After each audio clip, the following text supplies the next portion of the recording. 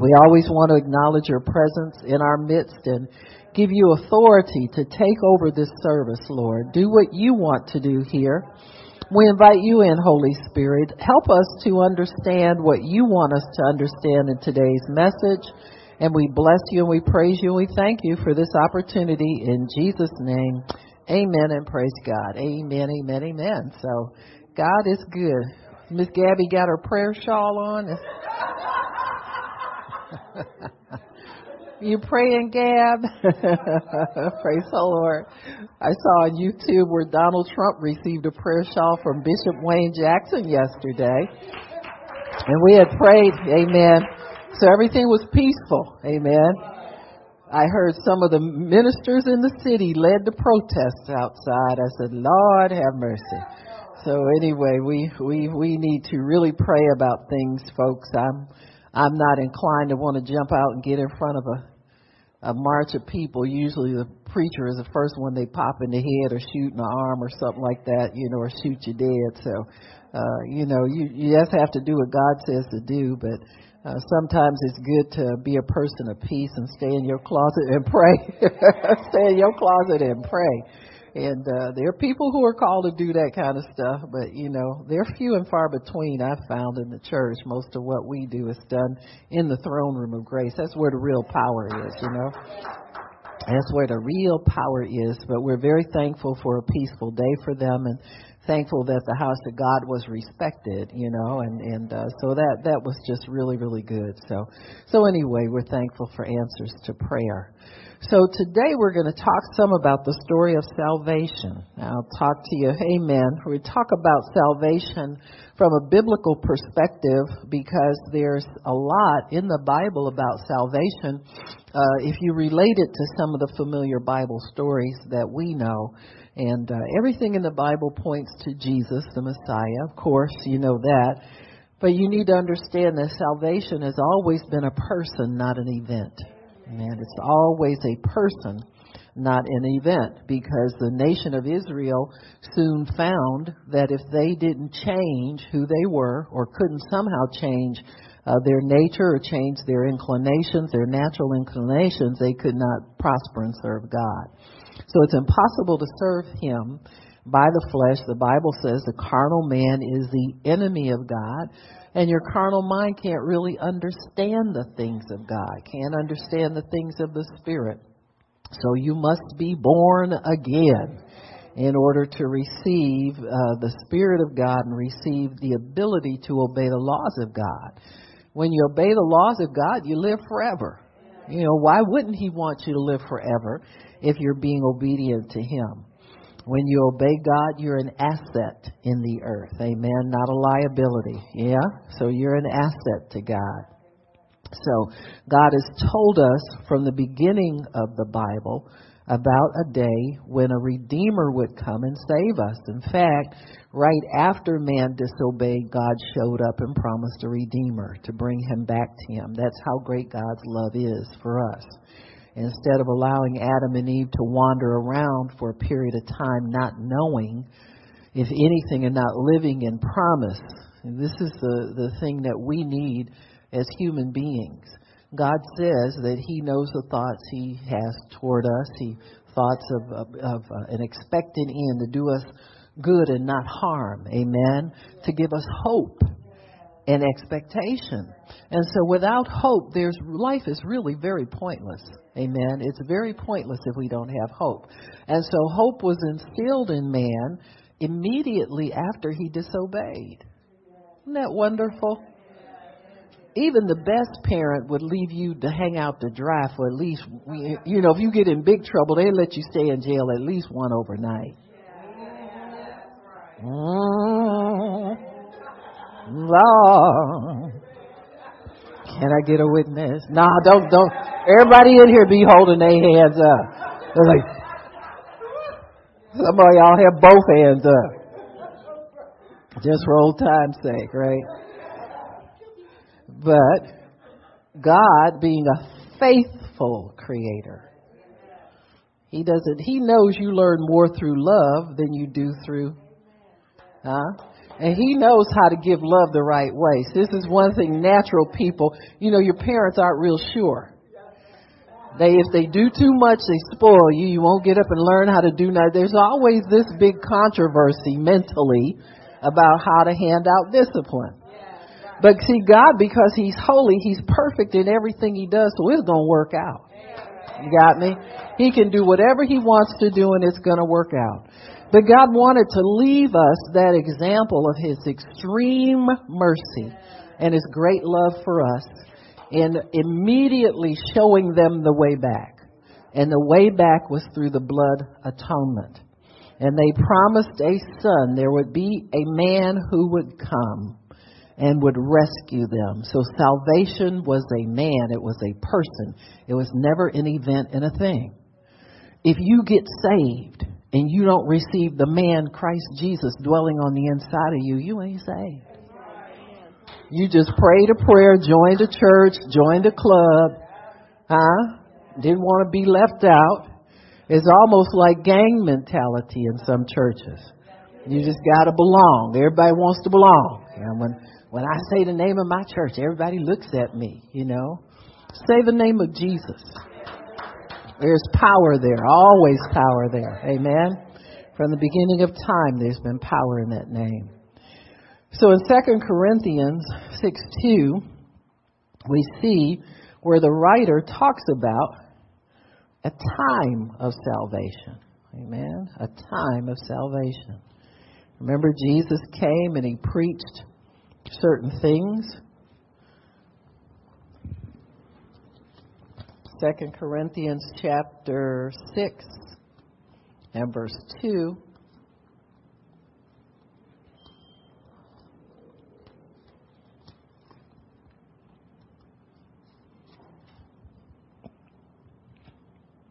I'm reading from is this NIV? I wanted to use this one today because it's just easier sometimes.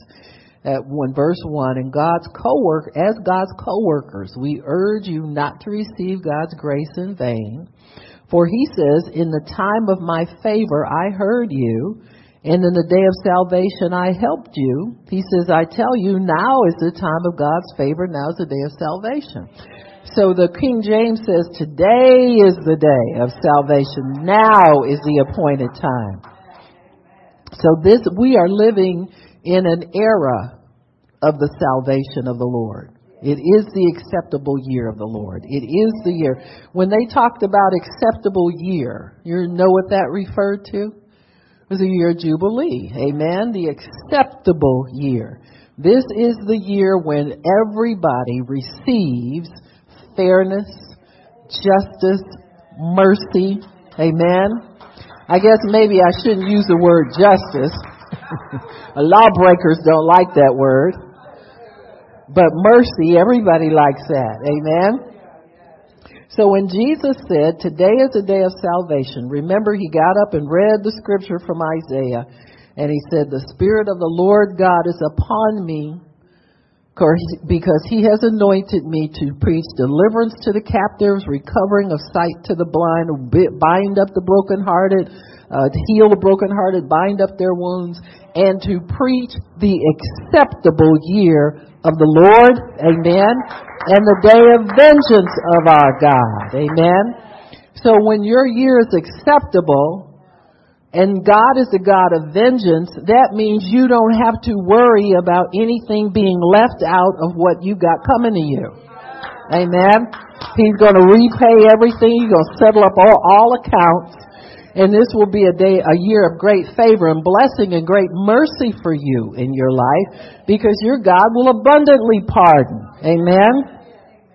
So when he said today is the day of salvation, now is the appointed time, the Jew was reminded of stories that were handed down to them about different individuals who had received their personal jubilee, had received their salvation.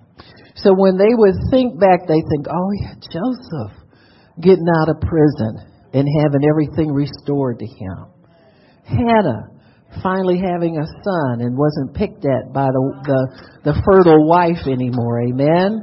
Sarah, who finally had Isaac and was able to hold her head up and be a woman of dignity, all of that kind of stuff. So when they thought Messiah, they thought deliverance of those that they had grown up hearing about, who were part of their tribe. And so when Jesus says today is the day of salvation, now is the appointed time, the average Jew was reminded of different of the patriarchs and different of the people in the Bible who had received their deliverance, and they looked forward to it because they knew for certainty that God was no respecter of persons. What he would do for one, he would do for all, and they looked forward, amen, to the coming of the Messiah. So there are many received the promised deliverance because these stories allowed them to hold hope in their hearts that when Messiah came, the days of these Bible heroes would return. So they knew that there was coming. That was their hope. They call the Messiah the hope of Israel, or Tikvat Israel was what the Messiah was referred to as. And he was Israel's hope. And he is our hope as well. He is the hope of all of humanity. In Leviticus chapter 25, I want to turn there and show you what the year of Jubilee was. There was a seventh year was a Sabbath. Every seventh year was a Sabbath year. But 7 times 7 years was the year of Jubilee. And there were certain things that were common about that year as the Jews observed it. Now, when the Jew was not serving God, Jubilee came and went and nobody observed it. But when they were obedient to God, they could look forward to this, which means that they could know of a time of release within their lifetime. Isn't that something? If you live 50 years, if you live to be 49, you saw a Jubilee. If you lived a little bit longer, but if you lived 50 years, you got to see a Jubilee year in your life. We have a Jubilee year all the time. Amen. Ours is all the time. So in the year of Jubilee, God says this. He says, I'll start in verse 1. I guess I might as well. The Lord said to Moses, command the Israelites to bring you oil. Let me think. 25. The Lord said to Moses, speak to the Israelites and say to them, when you enter the land I'm going to give you, that land refers to your salvation. Salvation is a person, but he brings with him certain things.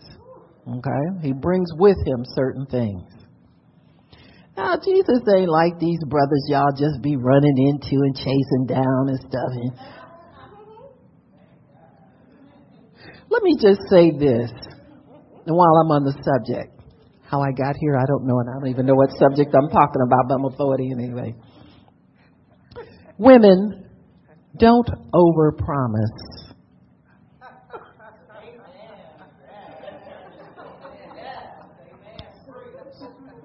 That just is so non-Hebrew.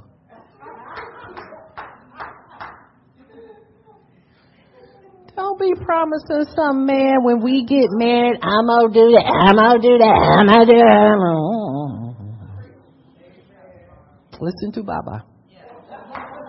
You ain't doing nothing. You got me? I'm going to go get my nails done. I'm going to get my hair done. If the ovaries hold out, we might have a couple of kids.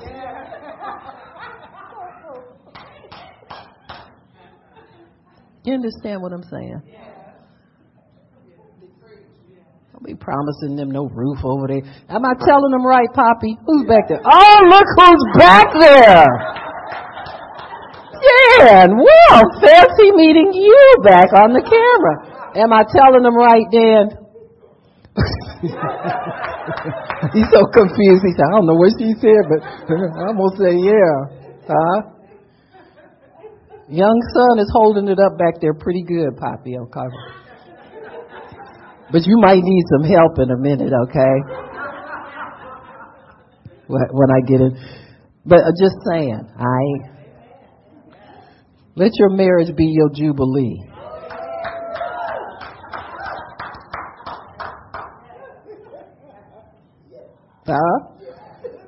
If anybody get 2 jobs, let that brother get 2. Am I telling them right, Gigi? Huh? Seriously. Whose name on the lease? His? Oh, I got no resistance. Oh, I heard that. I got my own. Now when you get married, you don't. You let that brother fund everything. You got me? Huh? Get stuck with no stuff like that. That's just so totally non-Hebe. I'm telling you. It's so non-Hebe.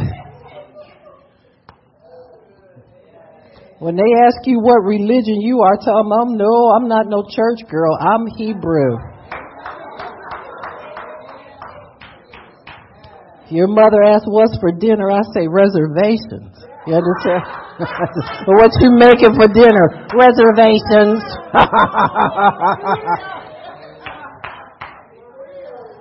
We cook when you a good boy. Naughty or nice, naughty or nice. How you doing over there, brother? You don't I forgot we had a visitor. Okay. I'll get back to the word. Anyway. But the year of Jubilee, man, comes into God's order. And that's what I want you to understand what God's order is. Women, just because you can don't mean you should. We can all do a lot of stuff. Huh? And ain't nobody around. I lift 50-pound boxes, but when somebody's around, let's not get stupid here, okay? All right, where are we? 25. Okay. All right, so the 7th year, the land is to have a year of a Sabbath rest, a Sabbath to the Lord. What does that mean? That's an offering you make to God. You rest as an offering to God. Woo! I could preach 7 days on that. Huh? Yes. I'm honoring God. Ain't doing nothing right now.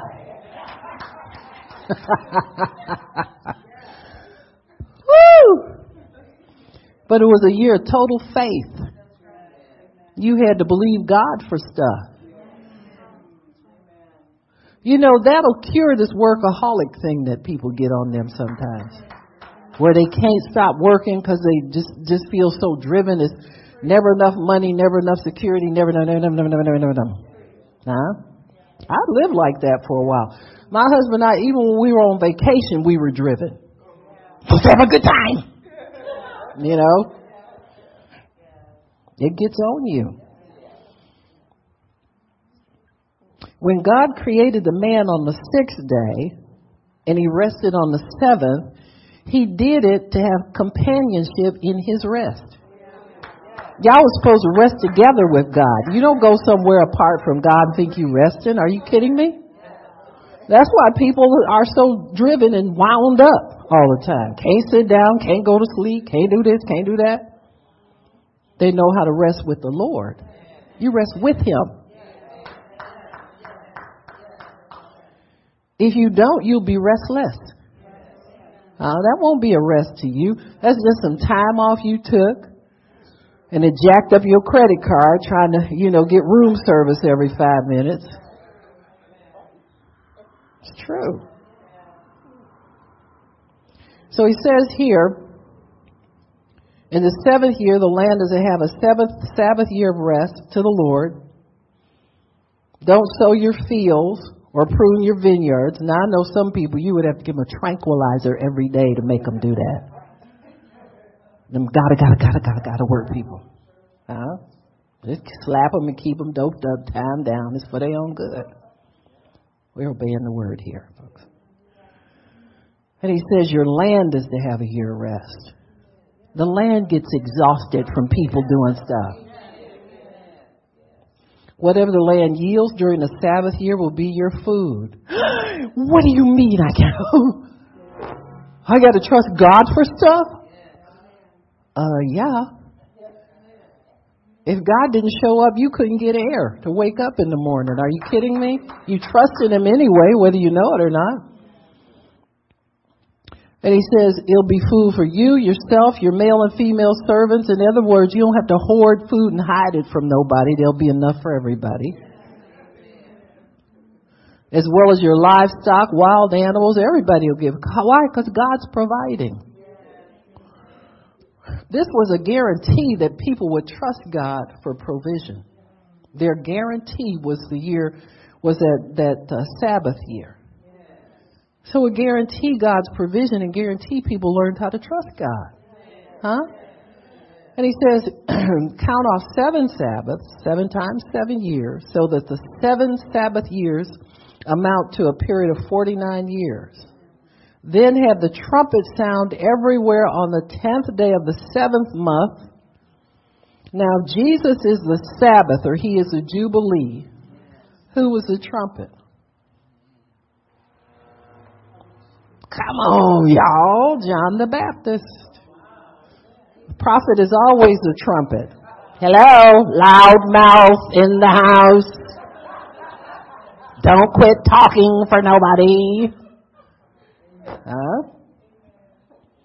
The trumpet sounded everywhere on the 10th day of the 7th month. On the day of atonement, sound the trumpet throughout your land. Consecrate the 50th year. Consider it holy. Don't nobody get up work. Don't nobody do nothing. Oh, Lord. It shall be a jubilee for you. Each of you is to return to your family, property, and your own clan. All the bankruptcies is over, okay? Go get your stuff back.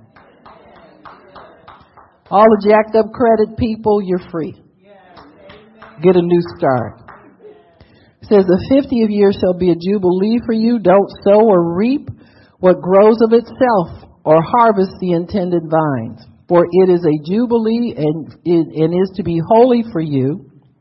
Eat only what is taken directly from the fields. In this year of Jubilee, everyone is to return to their own property. I don't care who's on it.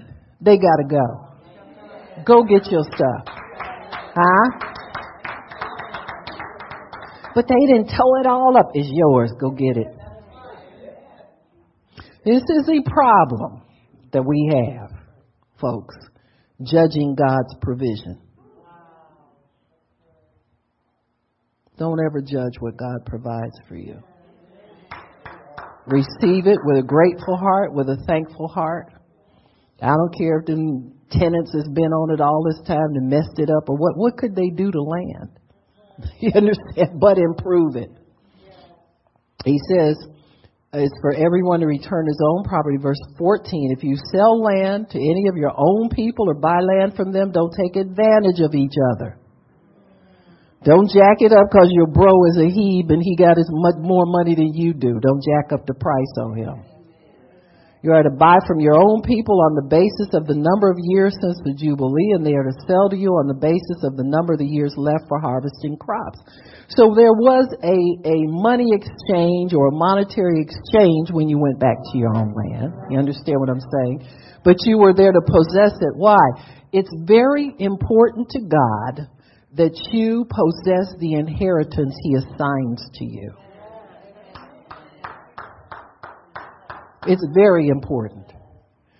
These things are assigned to us by God, and to not possess them is an insult to him. You got me? You will never prosper coveting what belongs to another. You will never prosper with an ungrateful heart. You will never prosper wanting more than what's assigned to you. It just won't happen. So God is teaching people to be faithful over their inheritance, and he is teaching them to receive what's assigned to them with thanksgiving. He says, don't take advantage of each other, but fear your God, for I am the Lord. That's verse 17. Follow my decrees and be careful to obey my laws. You will dwell safely in the land. Then the land will yield its fruit. You will eat to the fill and live there safely. You may ask, what are we going to eat in the Sabbath year if we don't plant or harvest crops? God has an answer. in the 6th year, the harvest is going to be so big. So this really was the sign that the year of Jubilee was on its way. They got a humongous big crop the year before, and everybody looked at it and said, Jubilee's coming. They got excited about it when they saw that ample crop. He said, I'll cause it to produce twice as much in the year preceding Jubilee. He don't want you to worry about how you going to eat, sleep, or what you going to wear. Never has, never will. He says, and if one of you, throughout the land, in the 7th year, where was that? Verse 18 says, and when you plant during the 8th year, you will eat from the old crop and continue to eat from it until the harvest of the 9th year comes in. I'm giving you a year off. Some people don't know how to receive it, though. He said, the land must not be sold permanently. In other words, whatever deed has had your name on it, you can go get it. It's still yours. It's still yours. He says, anyone who, if he says here, if, however, there is no one to redeem it for them, but later on they prosper and acquire sufficient means to redeem it themselves, they are to determine the value for the years since they sold it, etc., etc. So God gives them clear instruction about how to manage property, how to make sure it stays within the family possession. Verse 35, if any of your fellow Israelites become poor and are unable to support themselves among them, help them as you would a foreigner and stranger so they can continue to live among you. God doesn't want to dispossess anybody. Don't take interest or any profit for them, but fear God so that they may continue to live among you. So the important thing for God is for everybody to maintain their inheritance, nobody to be disinherited. If there's a loss of something, it's only temporary. When Jesus is your Jubilee, He lets you know when stuff is coming back to you. I don't care how long that stuff has been gone and who took it. God is serious about that. So, the things that came to them during the year of Jubilee, we just read, return of property and family, restoration of all things. So it's property and family. Everything would be fair and just. Nobody gets taken advantage of. So there's justice for people who feel that they don't have anybody to speak up for them. People who are by themselves. People who are alone. There's safety for the obedient. The year before is a bumper crop year and signals the start of Jubilee. And poverty ends in Jubilee. Amen. It's over as far as poverty is concerned. So these are the things that Jesus brought to the land of Israel, to the people, to the nation of Israel, and to all humanity, to all who would believe on Him. He brought Jubilee with them. Jubilee is a person, the Holy Spirit, who dwells in us. He is our Jubilee. He is the one who causes us to prosper and to triumph in all things.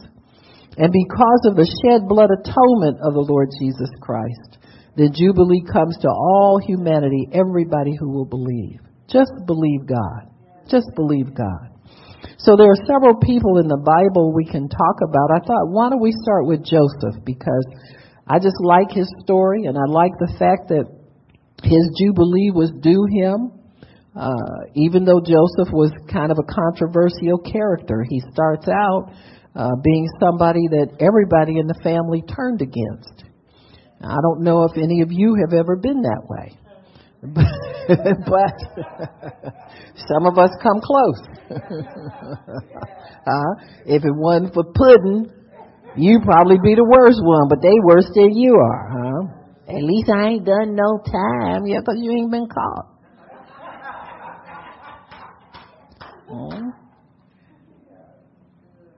Genesis 39. We see where Joseph is taken down to Egypt. Now, until this time, Joseph had dwelled with his family and they were in Canaan, the promised land of the Israelite. Whenever you live in a place that is your home, you have a longing for home always. It's familiar to you. It's comfortable to you. You have good memories. You may have some bad memories, but you have good and bad. And so everybody longs for their home. To be dispossessed is really a hard thing on people. And so Joseph, because he was favored by his father, sometimes parents can unwittingly or inadvertently set their children up for certain things. And then, the other kids hear anything you say, and I know all parents go through this. They like you like them better than you like me. All parents get accused of that. In this case, though, Jacob did love those boys better. He loved their mother. The other wives were just secondary, That's why God tells you to have one wife, because you usually only can love one.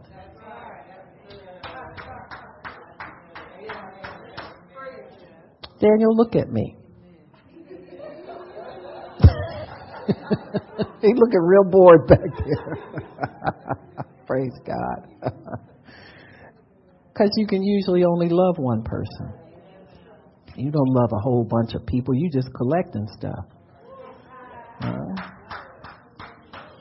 Collectors never love anybody but themselves. They don't let people get into their hearts. So, it's always keep you at a distance.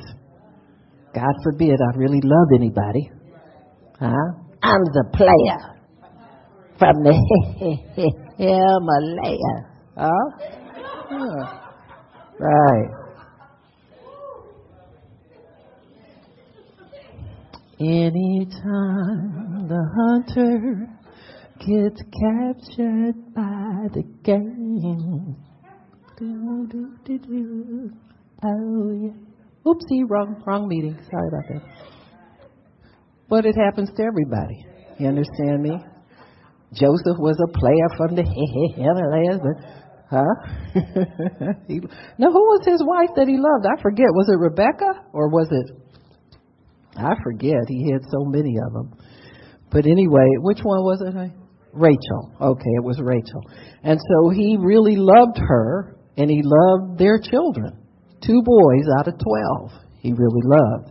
And Joseph was the oldest of the 2 boys by Rachel, and so he was able to show him favor by making him a coat. A coat represented status. And boy, his brothers hated that. Anytime a parent elevates a child in status, and some of your children will be different in their accomplishments. They'll be different, but parents really have to be wise and learn ways to encourage all of them. You understand what I'm saying? And make them all know that they're loved and important. And I think they all are to a degree. But some kids do stand out sometimes, and so the ones that are around need to feel important so they know how to encourage those children. But it wasn't that way in this household. And so Joseph came along in a household where he was despised because he was favored, and his younger brother Benjamin was also favored by his dad. And he was despised of his family, yet he was called of God. So you can't dispute the calling on a person's life just because you don't like them. Or they got goofy ways that turn you off, or you don't understand them, or, maybe they may start out struggling a little bit, but we're all called of God, really. If they're in the household of faith, we're all valuable to God. Some of us have developed quickly and some of us a little slow getting going.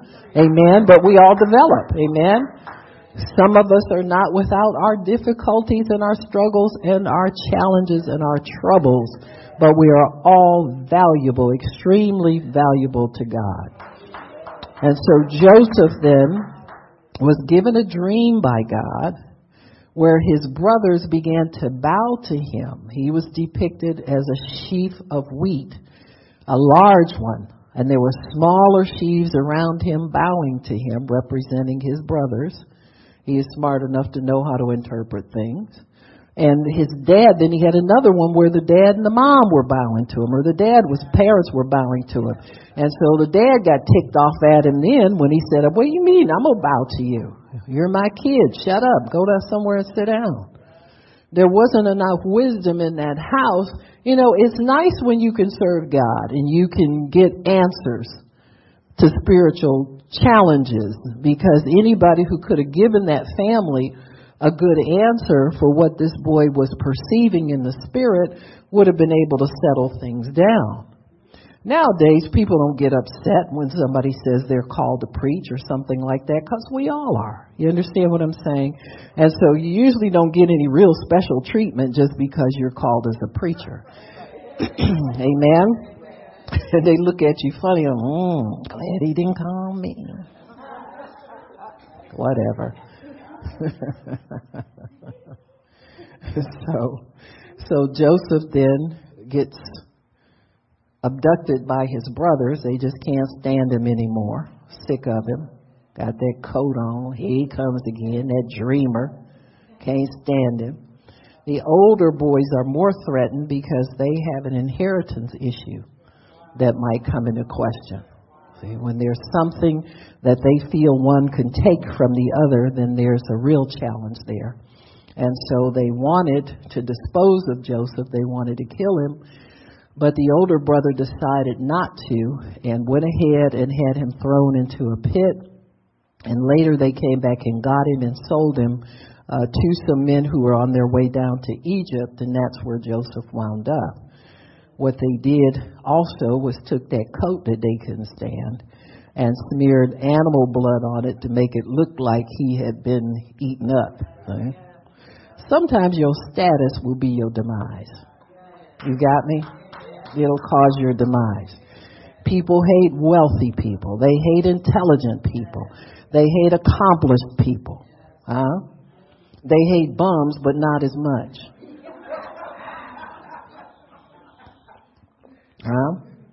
Because we always feel good when we can give somebody who don't have nothing a couple dollars. So we keep them around not because we love them, but because they make us feel better about us. People can be really wicked sometimes. We don't watch ourselves. We can be something else. So then Joseph is sold to a man by the name of Potiphar who lives in Egypt. And Potiphar allows Joseph to be trained how to be his household manager. He has servants under him, and he has to make sure that household produces and that it's run efficiently and smoothly. How many of you know gifted people can do a lot of things? And oftentimes they can do a lot of things well. Some people tend to be more, I guess you could say, self-motivating as far as keeping themselves busy is concerned. And oftentimes accomplished people aren't really looking for, like people who look at that from the outside and admire it, want, the status or, whatever that comes with that. People who are accomplished aren't motivated by that, because that won't get you up in the morning. You understand? When you have something else going on the inside of you that's going to get you up and get you working, other than people looking at you and saying how wonderful it is.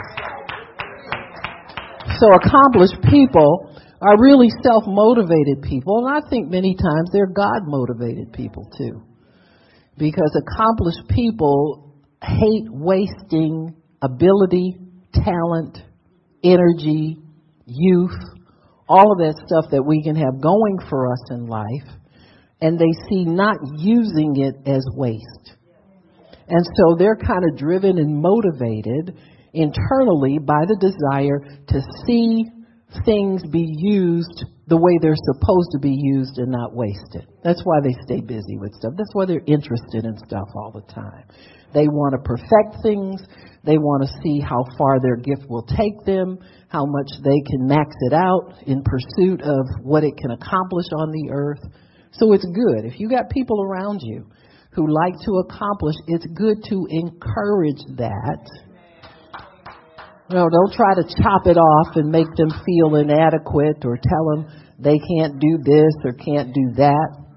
You know, some of the times that I wasted in life was listening to people that tried to tell me I couldn't do it, you know. So I had to realize that they couldn't, but I could. You understand? Like, you do what you want to do with your stuff, which most of them did very little when you think about it, but they were always trying to discourage you and motivate you. I remember talking to somebody, I think it was my husband. We weren't married at the time. Shouldn't have listened. Had no reason to be listening to somebody you ain't married to. But I was planning my college courses to finish nursing school, and I was writing down the courses that you could challenge by an exam, some of them maybe up to 40%. I had written down everything because I was getting out of there. I didn't care if I didn't pass. I'd go in there and cry and see if I can get some more answers, but I was going to get out of there. You understand what I'm saying? And I wasn't going to kill anybody, all right? I was a good nurse. I ain't murdered nobody. Well, let me see. None of the charges ever stuck. Anywho, but I was going to do it. And Aubrey said, you just can't go up there and take a test and get all of that erased off of there. I won't say, well, you ain't never done it, but I can. And I started looking at it. I said, well, maybe I should take some of this stuff. Doubt. And then when I got in the class, I was so bored. Why did I take this? Because you already know what the deal is when you walk in there. They give you a syllabus and you look and you say, I think I can do that. Tonight, as a matter of fact. Get it over with. And I tortured myself because of allowing somebody to sow seeds of doubt. Seeds of doubt. So, praise God. But if you're a person that's competent, God gave that to you for a reason. The best way to be at peace with it is to go to God and let God show you what He wants you to do with what He's placed on the inside of you. Your abilities, your gifts, your talents are a blessing to the earth, and God wants them to be used for His glory. So you're never, you're never trying to be more than who you really are. You know, if you can do these things, just go do them, and let's move it on. So then Joseph winds up in Potiphar's house, and he does everything, and he does it with excellence. God's Spirit has taught him how to do things. He's grown up in a Hebrew household. Sometimes in a Christian household, you can do a lot of things. You look at the Duggar children, and the mother teaches them. You're thinking, really? Yeah, you just get under God and see what He shows you can do, and go ahead and do that. So it's not that it's impossible. I think if more of us would stay more in the mind of God about things, you know what I'm saying? And I'm not talking about these greatness sermons everybody's preaching. You understand come on now. Maybe I ain't feeling great today. Maybe I'm feeling like if I can get my bills paid, that would be great. You understand what I'm saying? We'll take one small step and one small step till we get great. You understand what I'm saying? But don't give me this leap into greatness nonsense. Understand what I'm saying? You don't even know what it is yourself. They don't. Try to sell you a bill of goods and sell some more books, but they ain't great either.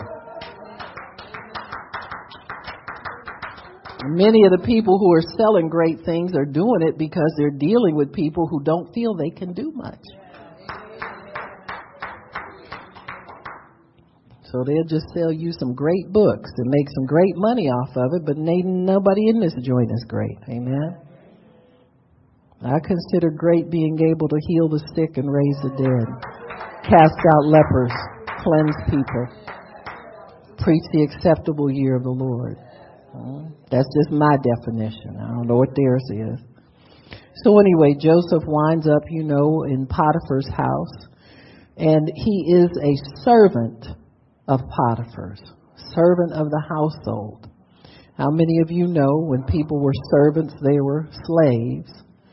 and they were not really allowed to say no to the master, to determine their own destiny. They had to say yes to everything, or they could be whipped, cast out, murdered, whatever. They could be disallowed in the household. Their fate was very, very negative if they ever refused anything. Well, here's Potiphar's wife. Potiphar goes on these long trips, leaves Joseph in charge of the household, and here's Potiphar's wife hitting on him all the time. Now, she may have done that with all of the male servants in the household. Oh, don't be so shocked. Grow up, everybody. That's why she was so eager to invite Joseph in. I know he was cute and fine as wine and all that. In our imaginations we think that stuff, but he just might have been available. You understand what I'm saying?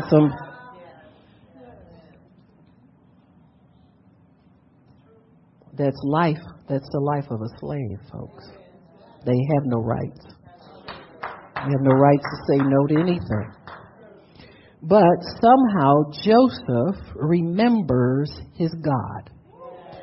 And he remembers there's a godly standard on the inside of him that says you don't do that. You don't covet another man's wife or his goods. He was faithful over Potiphar's goods because Potiphar at one point he said, well, I can't find anything missing. Don't even show me the books anymore. You just keep running everything. Huh? And so when Potiphar's wife starts hitting on Joseph and trying to make a play for him, and she's a woman because she's a wealthy woman, you don't refuse her. And she decides to keep pursuing him just because he said no. Huh? See, that's the day you go downtown and get your restraining order. If she left anything, you pack it up and you put it outside the door. You cut all ties.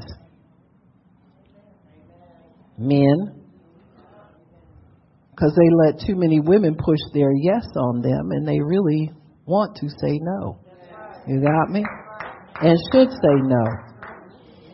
Some things are not for you. I don't care who tells you, well, we going to do this and we going to do that. You come on in, move in with me, and I'll take care of all the bills. She can't take care of herself. Or she wouldn't be begging you to move in. Huh? She'd wait for you to offer a ring. Huh? If she don't want no ring, you don't want her. See, I show you how special you are. The next guy who comes in will get the same offer. Move on in with me. Don't we got a prayer for that? I'll work, I'll wear my own clothes, eat my own food. Just give me a ring to take away my reproach. So when I go in the coffee room, I can tell, say, oh, yeah, I'm married. Then next year, I have a no good thing. I had to put him out.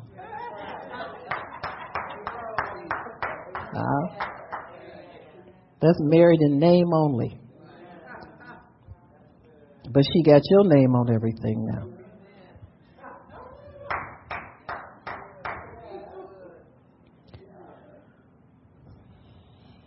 So Joseph was falsely accused and thrown into prison.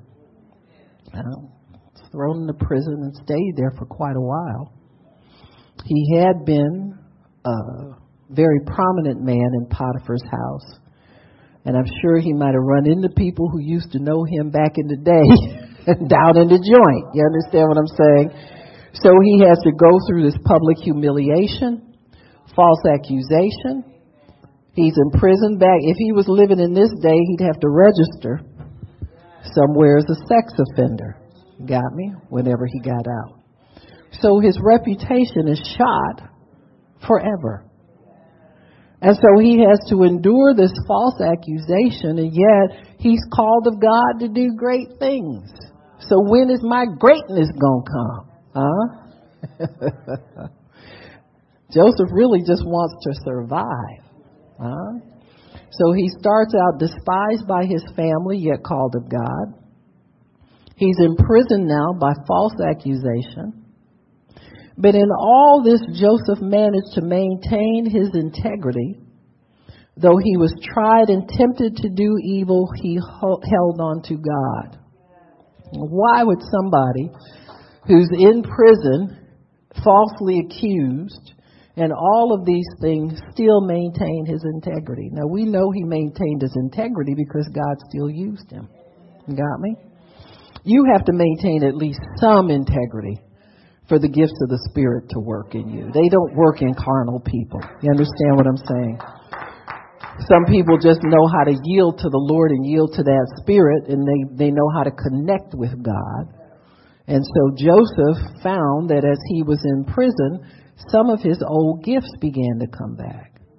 Number one, the gift of dream interpretation. So this is the gift that got him in all the trouble. It left him when the gift of ministration came into his life. You see no evidence when he was managing Potiphar's household that he had dreams nor interpreted them. That shows you that the gifts of God belong to God. He'll mess your head up trying to build yourself as a this or a that based on a gift. You'll get somewhere and it ain't working right. You just mess around long enough and try to take credit for something God gives you. Everybody's going to get a word tonight. Really? I mean, I'm not saying they won't, but that's not your call. See? It's God's call. Suppose he ain't feeling real wordy tonight. Who you going to call on then? Joseph, and this is typical of gifts of God when you're in training. They will rest on your life for a while, and then they will lift, and then he will let another gift rest on your life. Discipline, training. He don't want one-trick ponies out there. I see many people get one gift and get carried away with and get all excited about it. Oh, I can do this, I can do that. Oh, really? They still belong to God.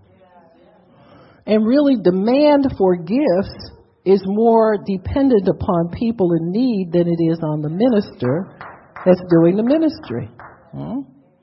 I've been in meetings where we gave everybody a prophecy, and I didn't like being put under pressure. I mean, I'll do it if God says do it, and most times he does have a word for people. But I didn't like the way that felt to me for some reason. Now, some people really flow like that, and that's who they are. But then there are other times people will feel like, you know what, that's good there, but it doesn't feel like I need to press myself for that right now. You can start gathering the wrong kind of crowd around you by pressing into certain gifts and making a demand yourself so you can please people. So Joseph starts moving in the gift of administration because that's the gift that's demanded in Potiphar's house. God wanted to make sure Joseph was taken care of by his own abilities, and he didn't have to go out in the street begging for bread. Isn't that what the Psalm says? Your kids will always have a job. Your kids will always have. God is going to provide for them, and not through begging and not through welfare. They'll be able to live by the work of their hands. You got me? You know, they need to cultivate that spirit of, God's my provider. Amen. Number one, God is my provider, and he will always provide for me. He will provide, and I'll be secure in what I'm doing. You know, sometimes people who are able are insecure. And so God needs us. Sometimes it's not more abilities they need, but they need more security in God. And so Joseph then begins to develop in all of these areas while he is working for Potiphar as a slave, and also while he's incarcerated, as the brothers say. They used to say in the jail or in prison, "That's incarcerated." Whatever. You in jail. I don't care what you call it. It ain't pretty. You ain't free. Joseph wants his freedom, though. And that's a good thing. Never, ever give up your freedom to anybody. Don't get yourself locked in. Get yourself hemmed in. And I'm not talking to married people. Y'all stop it. So, say, oh, that's my Jubilee. Oh, yeah, no, that ain't for you. You gonna stay married. You promised that.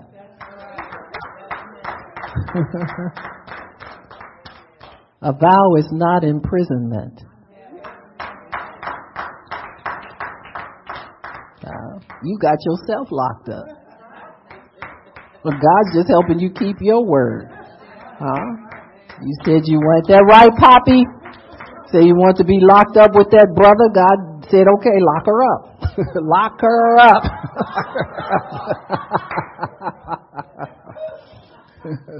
But he's helping you to keep your word. You didn't want nobody else to get it. Oh, yeah. He's fine as wine. The 32 waist when you get married. Now it's 42. You walk by and pat it and keep on loving. That's right. Lock her up. So here's Joseph in prison, and he's innocent. How many people could endure that? How many could endure it? And Joseph did it because he was trying to obey God. His Hebrew came out in him that day. And he said, no, I remember what the word says. I'm not, like Job said, I cannot look upon a maid. Amen. I made a covenant with my eyes not to be looking at nobody. But Joseph, because he was raised in the Hebrew culture, knew that there was a year of Jubilee coming. And he looked forward. That's what gave him hope all those years he was there. That Jubilee, we know, is our salvation. So we need to find out what was restored to Joseph so we can understand what our salvation provides for. And I think that's the importance of these stories, that we really, really need to understand what it is that our salvation provides for us. So Genesis chapter 41. So what's provided for Joseph? We see Pharaoh having a dream.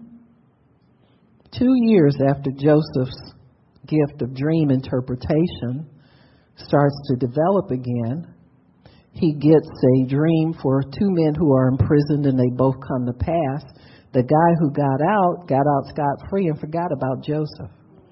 Joseph had told him before he left, put in a good word for me. You work for Pharaoh. Sometimes you can get that close to your breakthrough, and it's not close enough to touch. You're just close, amen? So God does that to encourage us. So Joseph was encouraged that, oh boy, this guy is, look, well, you work for Pharaoh? Now you gonna die. You ain't no help to me, but you gonna live. You go. Sorry about that, but ain't my word, is God's. But the one of y'all that's gonna live, go put in a good word for me when you get him. And so after 2 full years, the guy forgot him. So Pharaoh was standing by the Nile and got a dream that greatly disturbed him. And the Pharaoh, finally, the cupbearer, verse 9, remembers. He said, Pharaoh, I remember now. There was a kid in prison, and he interpreted a dream for us. And so Pharaoh says, you know what? Go down and get him. And verse 12 says, now a young Hebrew was there with us, a servant of the captain of the guard. We told him our dreams, and he interpreted them for us, giving each man the interpretation of his dream. Things turned out exactly as he told us. He said, I was restored to my position, and the other man was impaled. So Pharaoh sent for Joseph, and he was quickly brought from the dungeon. When he had shaved and changed his clothes, he came before Pharaoh. Now this is from the pit, as they say, to the palace in one day. Amen. But you can see it took Joseph a lot of years to get there. Amen. It looks like one day to a lot of people, but it's a lot of years. And that's how salvation happens with us. You don't just all of a sudden one day get saved. God's been working on you for a long time. You understand? He's been grooming you. He's been showing you the truth. Them people that were Christians, call themselves Christians, that you didn't like and you didn't want to see them. Oh boy, here they come, talking that God stuff. Now you kind of like seeing them come around, huh? You don't hate them so much anymore. And so God has to develop each of us in our inner man so that we can accept truth when we hear it, and we don't go around refusing the invitation of God to come in for salvation. So God's timing in these things is impeccable. He's more waiting for us to come around than we're waiting for him to extend the invitation.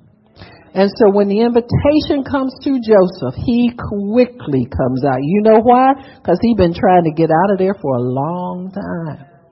Those of us, when we receive Christ, we come quickly to the altar. Amen? And we receive the Lord. Well, we should anyway. If we're doing it with knowledge, we should anyway. Some of us take the old-fashioned religious route. You know, you gotta forget some wrong stuff and get challenged on everything. But we all come in, don't we? We all come in by the blood. You don't get saved except you receive through the blood of Jesus.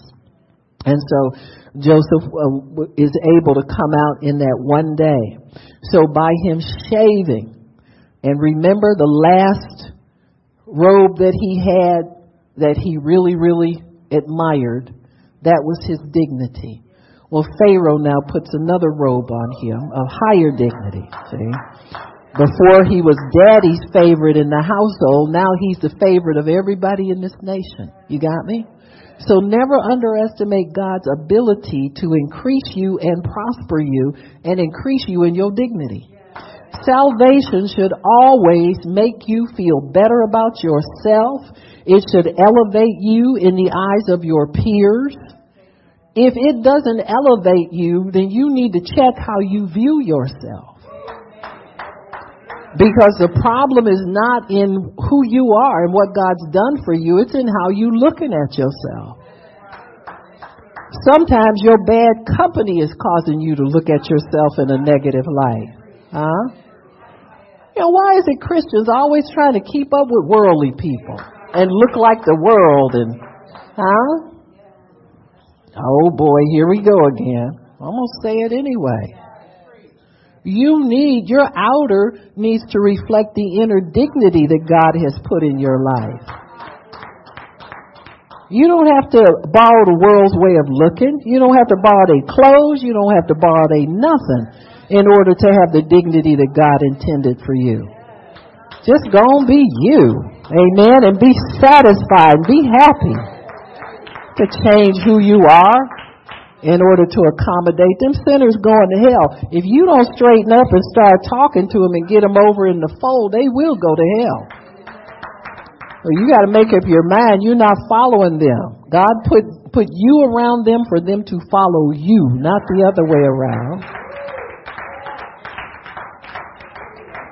So in one day, Joseph was restored to his dignity, 100%.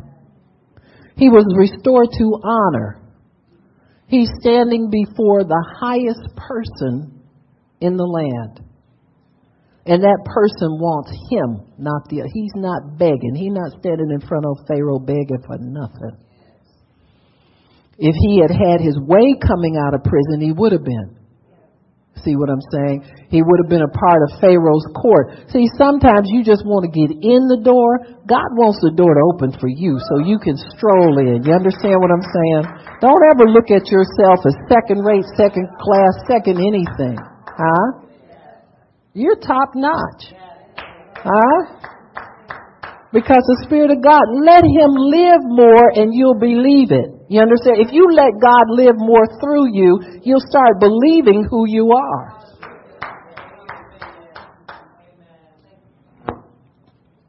We play him too cheap and play ourselves too cheap in him. God can put you in a place and turn that place totally around. He does. You see how he does it with you, the same people. You got the same God that Joseph has, the same God that Abraham has. You got the same God David has. You got the same God all of them have. The only thing that put them on the map was their God. and devotion to Him. Quit sitting on the fence and trying to pretend like you're something other than what you are. Huh? Little unsaved friends look at you sometime and think you crazy. If I had a mama that prayed like that and I had parents that took me to church, I wouldn't be out here doing this and doing that. Huh? They didn't have the advantage. Now you out there with them trying to look like them. Stop it. Stop it.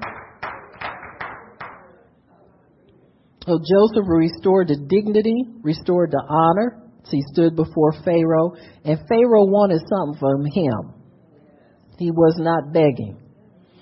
Genesis 41 verses 40 and 41. Let me see where that is.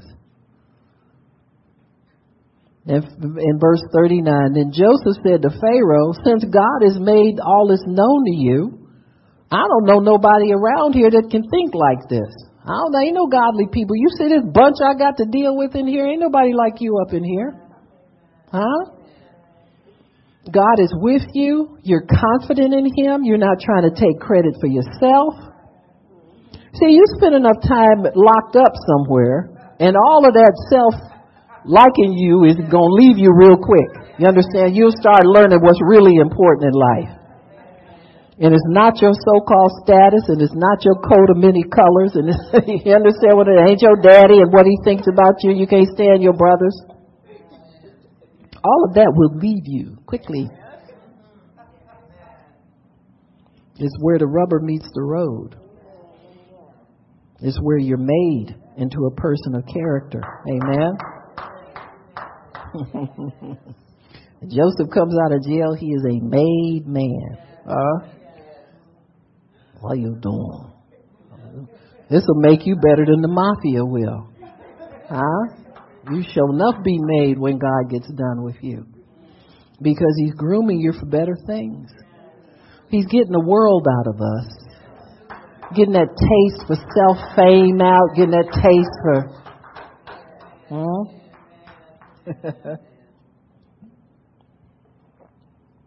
Most of my married life was spent praying for my husband to be saved. You got me? We were both unsaved when I got saved. And that was my job. And I think God is probably wanting to put that in the hearts of more single people. That you might, you're even though your husband or wife is saved, and I'm not telling you marry nobody unsaved. Don't get it twisted. You understand me? You find somebody's already in the fold.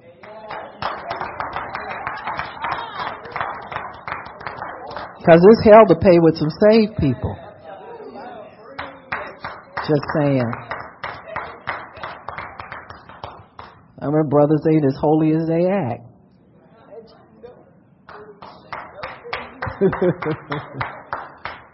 You mess up one time and you'll find out who they really are. Now that I got you real scared, I got your attention.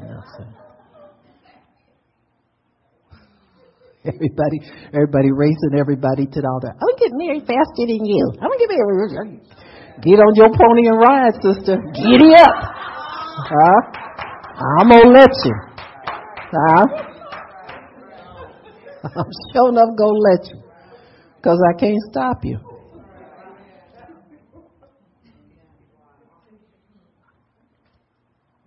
Yeah, make sure God's not just co-signing something you want.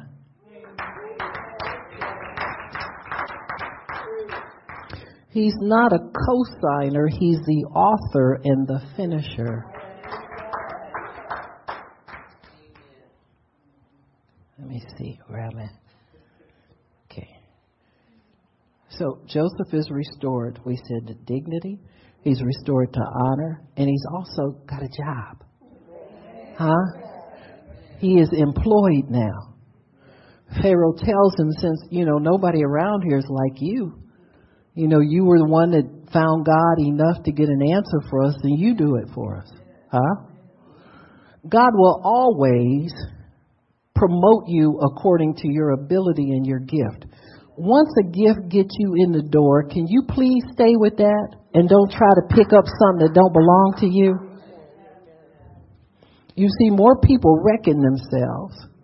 After a while, God gives them a gift. They're bored with it. I don't want to do this no more. I'm going to get promoted in a year. You don't know what's going to happen in a year. The Bible tells you don't be making no plans with that if you belong to God. Huh? And James tell you, don't be talking about in a year or so we're going to do this and you don't know what God might have planned for you. You better learn how to hang loose.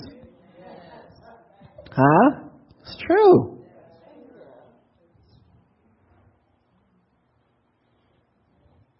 It's employed. And guess what? It ain't just a job. It's a position. Most of us don't even know what that is. Huh? Because, your position comes through God. A job comes through man. Huh? Most of us got jobs. You know why? Because if man don't like us one day, we nervous. Huh? If man says it's shutting down, we got. But when God hires you, you have a position. Now let me show you what a position is. Pharaoh said it. He said, I'm Pharaoh. Huh? Spell that Pharaoh. That means something around here. And he tells Joseph, listen to who I am. Once I say my name and tell you what comes after that, you can book it. You got me? You take that to the bank. And he says, nobody here is higher than I am. I do what I want to do. When I want to go where I want to go and do what I want to do. Huh? That Adam's family. Hey, that's who he is. Do whatever he want to do. Huh? And he says, here, since God has made you, verse 39, all is known to you. Nobody as smart as you are around here. So what that did was that put all the people who would plot to get Joseph out of his spot.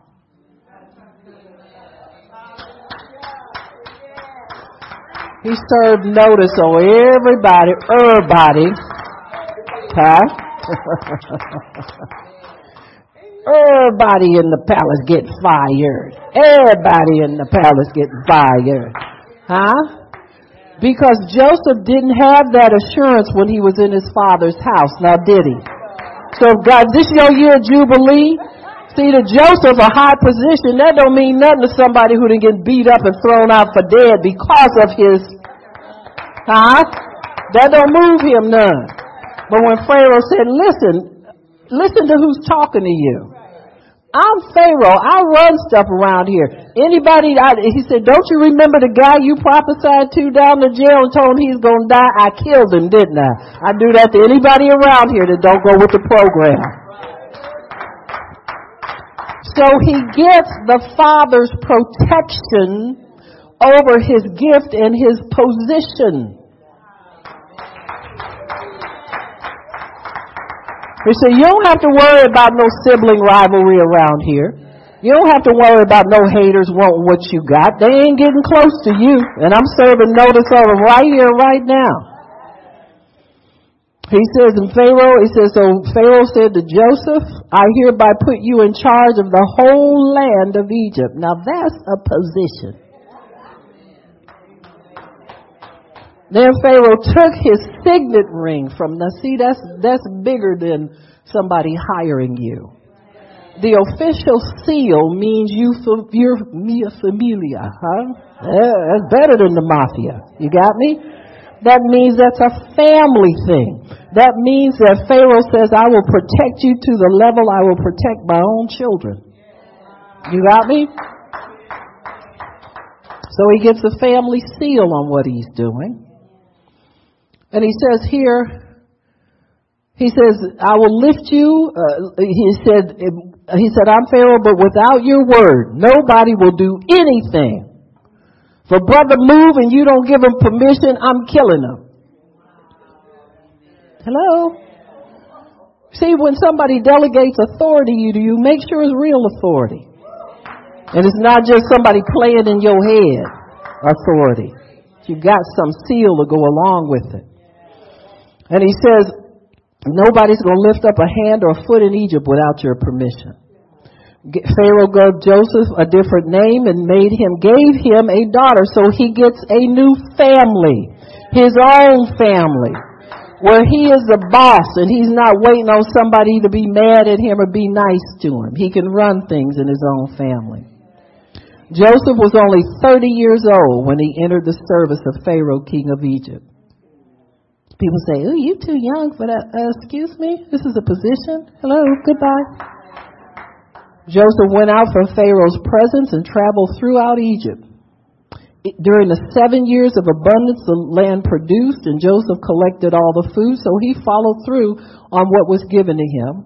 He says, before the years of famine came, in his year of productivity, his year of increase, his year of blessing, God gave him 2 sons. He named the first one Manasseh. Why? Because he healed Joseph through that baby. You got me? God's atoning blood that was shed before the foundation of the earth can take care of things before the time of Jesus. He called him Manasseh, which means God has made me to forget. So this was a real family he had. This was real. This was something God blessed him with. And so Joseph turns all those years that he was abused and he was tortured and he was falsely accused, all of that suffering and sorrow, God erased it the way God decided to erase it. You got me? God blessed him with that son. And he said, God has made me to forget my trouble and all my father's household. I got a new family now. The second one he named Ephraim. He said, it's because God has made me fruitful in the land of my suffering. So God reversed all of that just in one move, and in a 2-year period of time, God was able to reverse all of that Don't go around telling people about your bad childhood. And that's the reason for, please don't. Please don't. Because, see, I'll open Bible on y'all in a minute. Huh? That's my new weapon, see. I used to sit up and listen to that stuff and say, You know, and then you go check yourself to see if you got any ghosts hanging on you. You know what I'm saying? People make you crazy if you let them. But you got proof there in the Word of God. You don't have to live out the family generational curse, all that kind of crazy stuff they talk about, or what your parents didn't do for you, and they didn't give you 4 hugs every day. You only got 2.5. Because you didn't show up for the hug. It wasn't their problem. They wanted to hug you probably. And so God begins to restore. This is true jubilee. This is true salvation, folks. This is what God, He has died for us. We are entitled to everything. And then, I didn't get all of Joseph done. We got more, but we can't do it today. But Joseph, you'll see in his life, 100% restoration, 100% jubilee of God, increase and then some. Joseph was not unique in his experiences. But these are the experiences that all believers go through. Every person on this earth will go through something similar that leaves wounds and hurts, all of those things. But God does not anticipate that we live that way forever because He's provided jubilee in Jesus Christ. Amen? Why don't we stop? Father, we thank You for allowing us you today, Father.